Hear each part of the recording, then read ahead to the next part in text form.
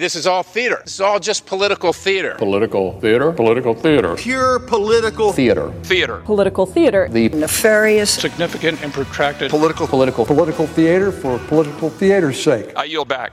From Washington, this is Political Theater, Roll Call's review of the spectacle of politics on Capitol Hill and across the country. I'm Jason Dick.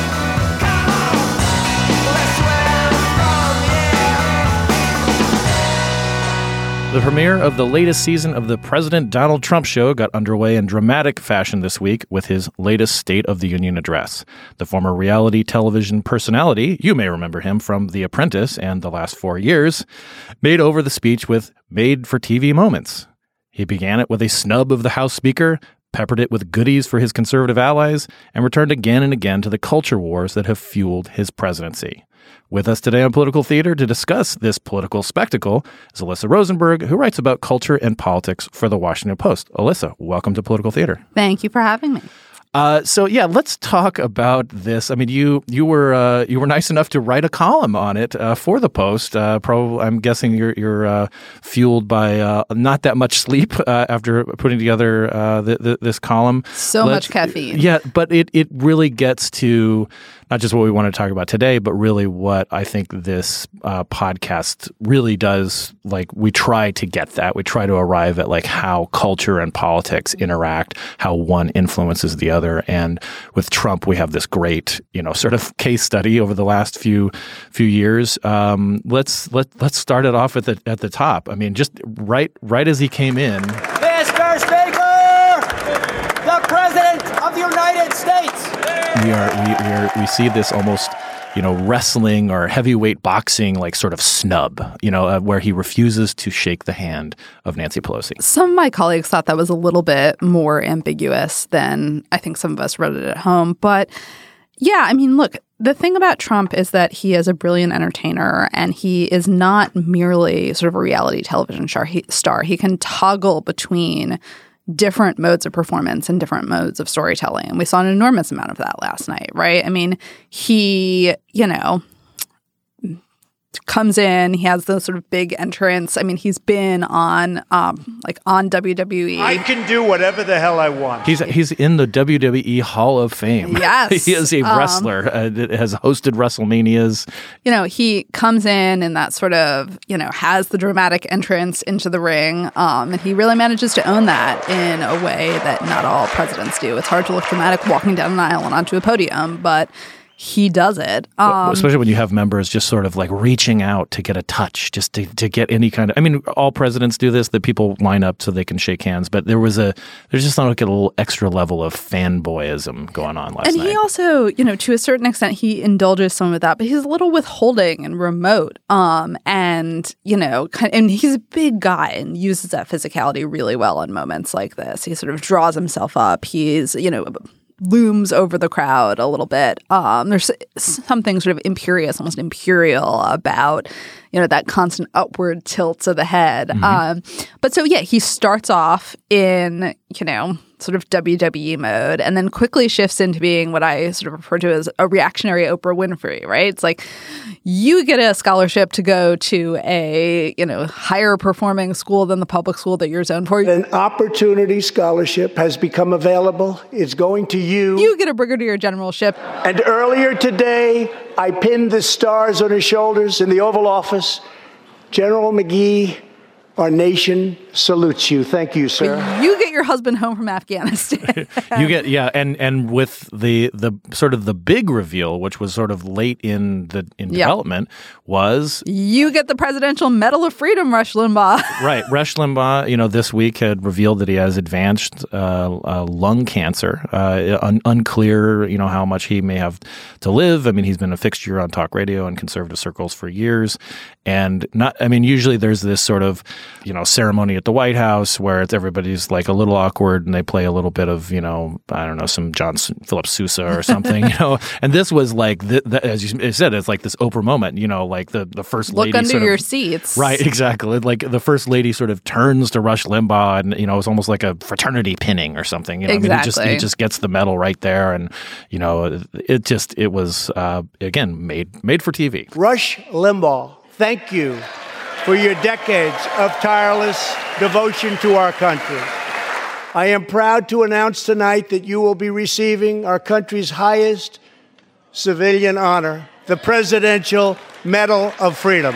And part of what's interesting about that is it's not just the sort of, Oprahization, the morning talk show, military family reunion type of thing, but Trump, and this is sort of an underrated part of his appeal, I think, he is extraordinarily good at manufacturing kitsch. Hugging the American flag, sort of, the embrace of all the sort of cheesy Americana, the obsession with the military.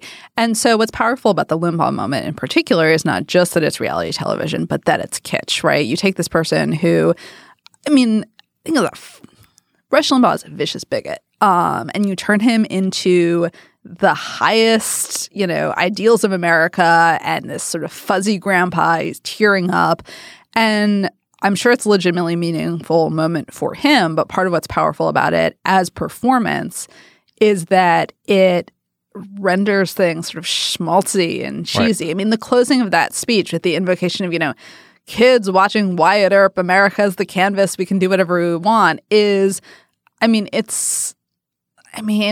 say it's like a Bob Ross painting, but that's an insult to Bob Ross. Bob Ross with guns. Yeah. If you're talking about Wyatt Earp and the Second Amendment and so forth. Absolutely. And there's this sort of weird subgenre of kitschy, faux heroic Trump art where he's sort of painted into historical tableaus. He's, crossing the Delaware with Washington. With an M60, and bandoliers of ammunition and so forth. Exactly. Owning the libs. And that, maybe an eagle screaming in the background. Exactly. And it's not just something that his followers have sort of come up with and fallen for. It's something that he sort of actively manufactures himself. And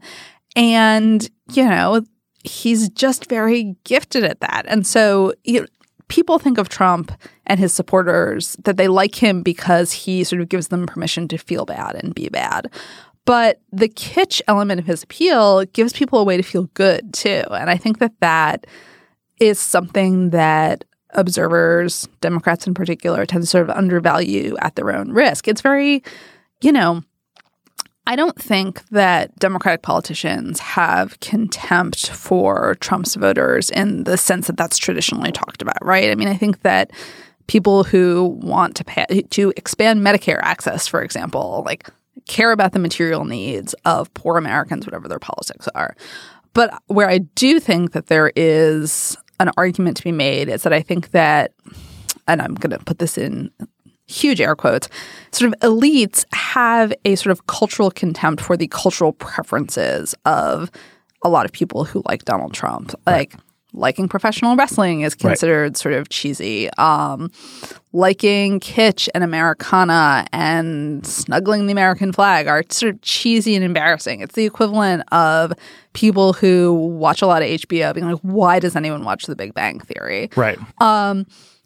But the thing is, more people watched The Big Bang Theory than watched Game of Thrones. Right. This stuff does have a genuine appeal, and you don't have to like it, but you do have to understand that it has a distinct cultural power and that people who can communicate that way reach an audience that you are not necessarily going to reach with a, Tits and Dragons show or with, some sort of serious reflection on American problems. That doesn't mean that the serious reflection on American problems shouldn't exist. We need The Wire as well as The Big Bang Theory.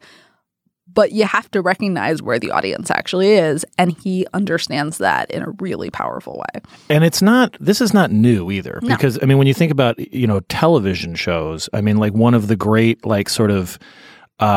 sort of conflicts where you see this in the heyday of television, of network television, is with the Beverly Hillbillies, right? Yep. The Beverly Hillbillies were an incredibly popular show. They were canceled almost at the height of their popularity because people just didn't get it. Why aren't more people watching I Spy? Which has a black man and a white man working together to solve the world's problems and playing clever, tennis and looking great together. The clothes are good, right? Yeah. And that I feel like that. That level of sort of, I mean, I guess it is a conflict. I mean, like that has always been there, and Trump has been able to use it in a way that is perhaps more overt. But we see the same thing with Ronald Reagan. We see the same thing with any president, appealing to patriotic, sort of tropes, right? It's just that Trump is just way more over the top with it. Right, exactly. I mean, I keep coming back to that image of him hugging the American flag with that smirk on his face because on one level, it's so patently silly, but it does resonate with people. I think it's really challenging. I think one of the things that Trump has done, look, nobody has a right to have universal validation of their taste, right? I mean, if you said that, what's your favorite TV show? The thing that affected me the most the last year is that I finally watched Twin Peaks: The Return, which is about as like abstract and phantasmagoric and weird as you can possibly get. I mean, I had trouble following it at certain times, and like I have a master's degree in literature and creative writing. I mean, that's right up my alley. I realize that that's not going to be like everybody's cup of tea. But right? You would never suggest that if someone didn't like Twin Peaks that they were, sort of expressing a judgment of you that was immoral. Right. And so what Trump has done is very cleverly exploited, I think, this development in both our culture and our politics, where cultural affinity becomes an important marker of identity. And I think this happens across the political spectrum. People line up with DC or Marvel. They identify with the TV shows that they watch, et cetera. And so he has kind of weaponized and intensified the conversations around fandom. He is the ultimate franchise, right? And so he has intensified this merger of our culture and politics, in part because his entire presidency is a performance. I mean, he is almost a one-man television network, right? I mean, he can do the reality show stuff, he can do the kitsch, and then for your Law and Order loving, Fox watching grandma, he will sit down and tell a bunch of really horrifying, gory stories about crimes committed by undocumented people. So, I mean, the fact it's like court TV, watching court TV or something, but the fact that he can toggle between these programming modes, it is a really effective form of code switching, and he doesn't necessarily have the discipline to maintain it on a consistent basis. But when he can do it for an hour and a half, 2 hours, underestimate that at your peril. This is something that Democrats need to pay attention to, because it's not just that he was able to be sort of disciplined and create this persona, which, and we'll get a little bit into, I want to get a little bit into The Apprentice and how he built that into like his persona and his brand. But he also took some of their signature issues and is like saying like these are conservative issues because they're optimistic issues. I mean, like there was this moment. I mean, I thought immediately in this sort of pop culture mode too, where he's talking about like wanting to further parental leave. This is something that any parent would be like, yes, absolutely. That would be awesome. And Ann Wagner, a Republican congresswoman, she stood up and said, yes, yes. And immediately I thought like, okay, that's sort of, a very Democratic issue, even though it's Ivanka's issue in the White House and she's been pushing it with several Republicans. But also it just reminded me of the Meg Ryan moment in When Harry Met Sally. It seemed almost kind of like, I don't know that I'd go that far. But it's just this like manufactured moment, No, and I think that, look, if you look at the first half of the speech, he employed what I would call, again, sort of in air quotes, diversity casting really strategically, right? I mean, all of the people that he was calling out by name earlier in the speech, and in some cases to whom he was like explicitly giving things, were people of color. General McGee. And the administration has been thinking and talking a lot about how Trump could capture more of the African-American vote in 2020. I don't know if that will actually happen, but, you are churlish if you object to a former Tuskegee Airman like showing up and getting those brigadier general stars, right? I mean, it's this very effective trap, because if you object to the showmanship, you could easily be seen as sort of being sour about these people getting things they need, experiences they want, et cetera. It's very hard to ask someone who's trying to get their kid to a better school to say, no, don't pursue that. Or, someone who served in, a segregated military say like, you should be honored in this way. I mean, it's incredibly smart. I mean, I don't know that there is anyone in the Democratic Party who right now who is that gifted a communicator. Mm-hmm. I get the Bernie Sanders shtick, but it is, whatever you think of it, it is not nearly as versatile a method of communication as Trump is able to employ. And this, so much of this was built with his own, he realized that, after basically his real estate career, had sort of imploded in the 90s, and he went through multiple bankruptcies and so forth, that, he realized that he was going to get ahead by being a brand. Yep. And so he licensed his name to different products, whether it was vodka or steaks or ties. And then The Apprentice came along. And, sort of sadly, we cannot see The Apprentice, unless you own the DVDs. But it does show this. Right off the bat, he swoops in on a helicopter, that says Trump. It's to the OJs for the Love of Money song. It's all right there. The blueprint of his appeal. But it actually goes back. Is all kind of right there. But it actually goes back even earlier than that, right? Trump was constantly showing up in cameos as this sort of symbol of New York, and Kevin McAllister gets lost in Home Alone. Excuse me, where's the lobby? Who does he ask for directions? Down the hall and to the left. Thanks. Donald Trump, in this glitzy hotel. It's the sort of, he has become... The Plaza, which at that point he owned the Plaza Hotel. Yeah, right exactly. At Central Park. And so he becomes this sort of avatar of not just, excess and consumption, but this certain idea of New York. There's an episode of Sex and the City where Samantha, one of the four main characters, is having drinks in a bar and spots Trump. And, it's like, the line is something like, Samantha, a cosmopolitan, and Donald Trump. You just don't get more New York than that. Listen, Ed, I've got to go. And she ends up, dating a little bit this sort of older guy who, and he's wealthy because he's having drinks with Trump at the same bar. They're doing a deal. And so, The Apprentice is sort of the apotheosis of that, but Trump had been sort of cultural shorthand for years before that. But yeah, no, The Apprentice is basically, the postmodern philosophers, Baudrillard's, simulacra and simulation, right? At a certain point, if you create a convincing enough facade and facsimile, people will stop looking to be sure that there's anything underneath. The replica will have entirely replaced the real thing. And so it doesn't actually matter how much money Donald Trump has or, how many hotels he actually successfully operates. This is what people think he is. Right. Yeah. And that's literally everything. People think he's good at business. And it's very hard to fight back against that with facts. If you saw it on TV, it's real. And isn't the irony here, too, that this is what every politician tries to do? Every politician does try to present themselves as either this defender of the Constitution or a crusader for poor people or whatever. Nobody is actually just all that. They have interior lives. Yep. They're part of a family, or they're part of a tribe, or they're part of a race or whatever. But they're just not as good at projecting. They're not as good as building up that brand or that persona as Trump is. Well, and there's long been this assumption in American politics that what you have to look, if you run for president of the United States, you are almost definitionally abnormal, right? Yes. If you believe that you should be the most powerful person in the world, you're a little bit nuts.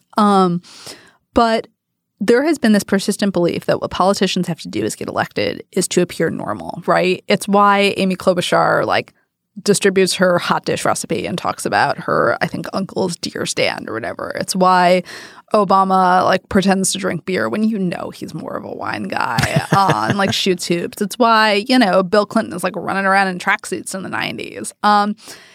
And part of Trump's appeal is that he saw that people didn't want that at all, right?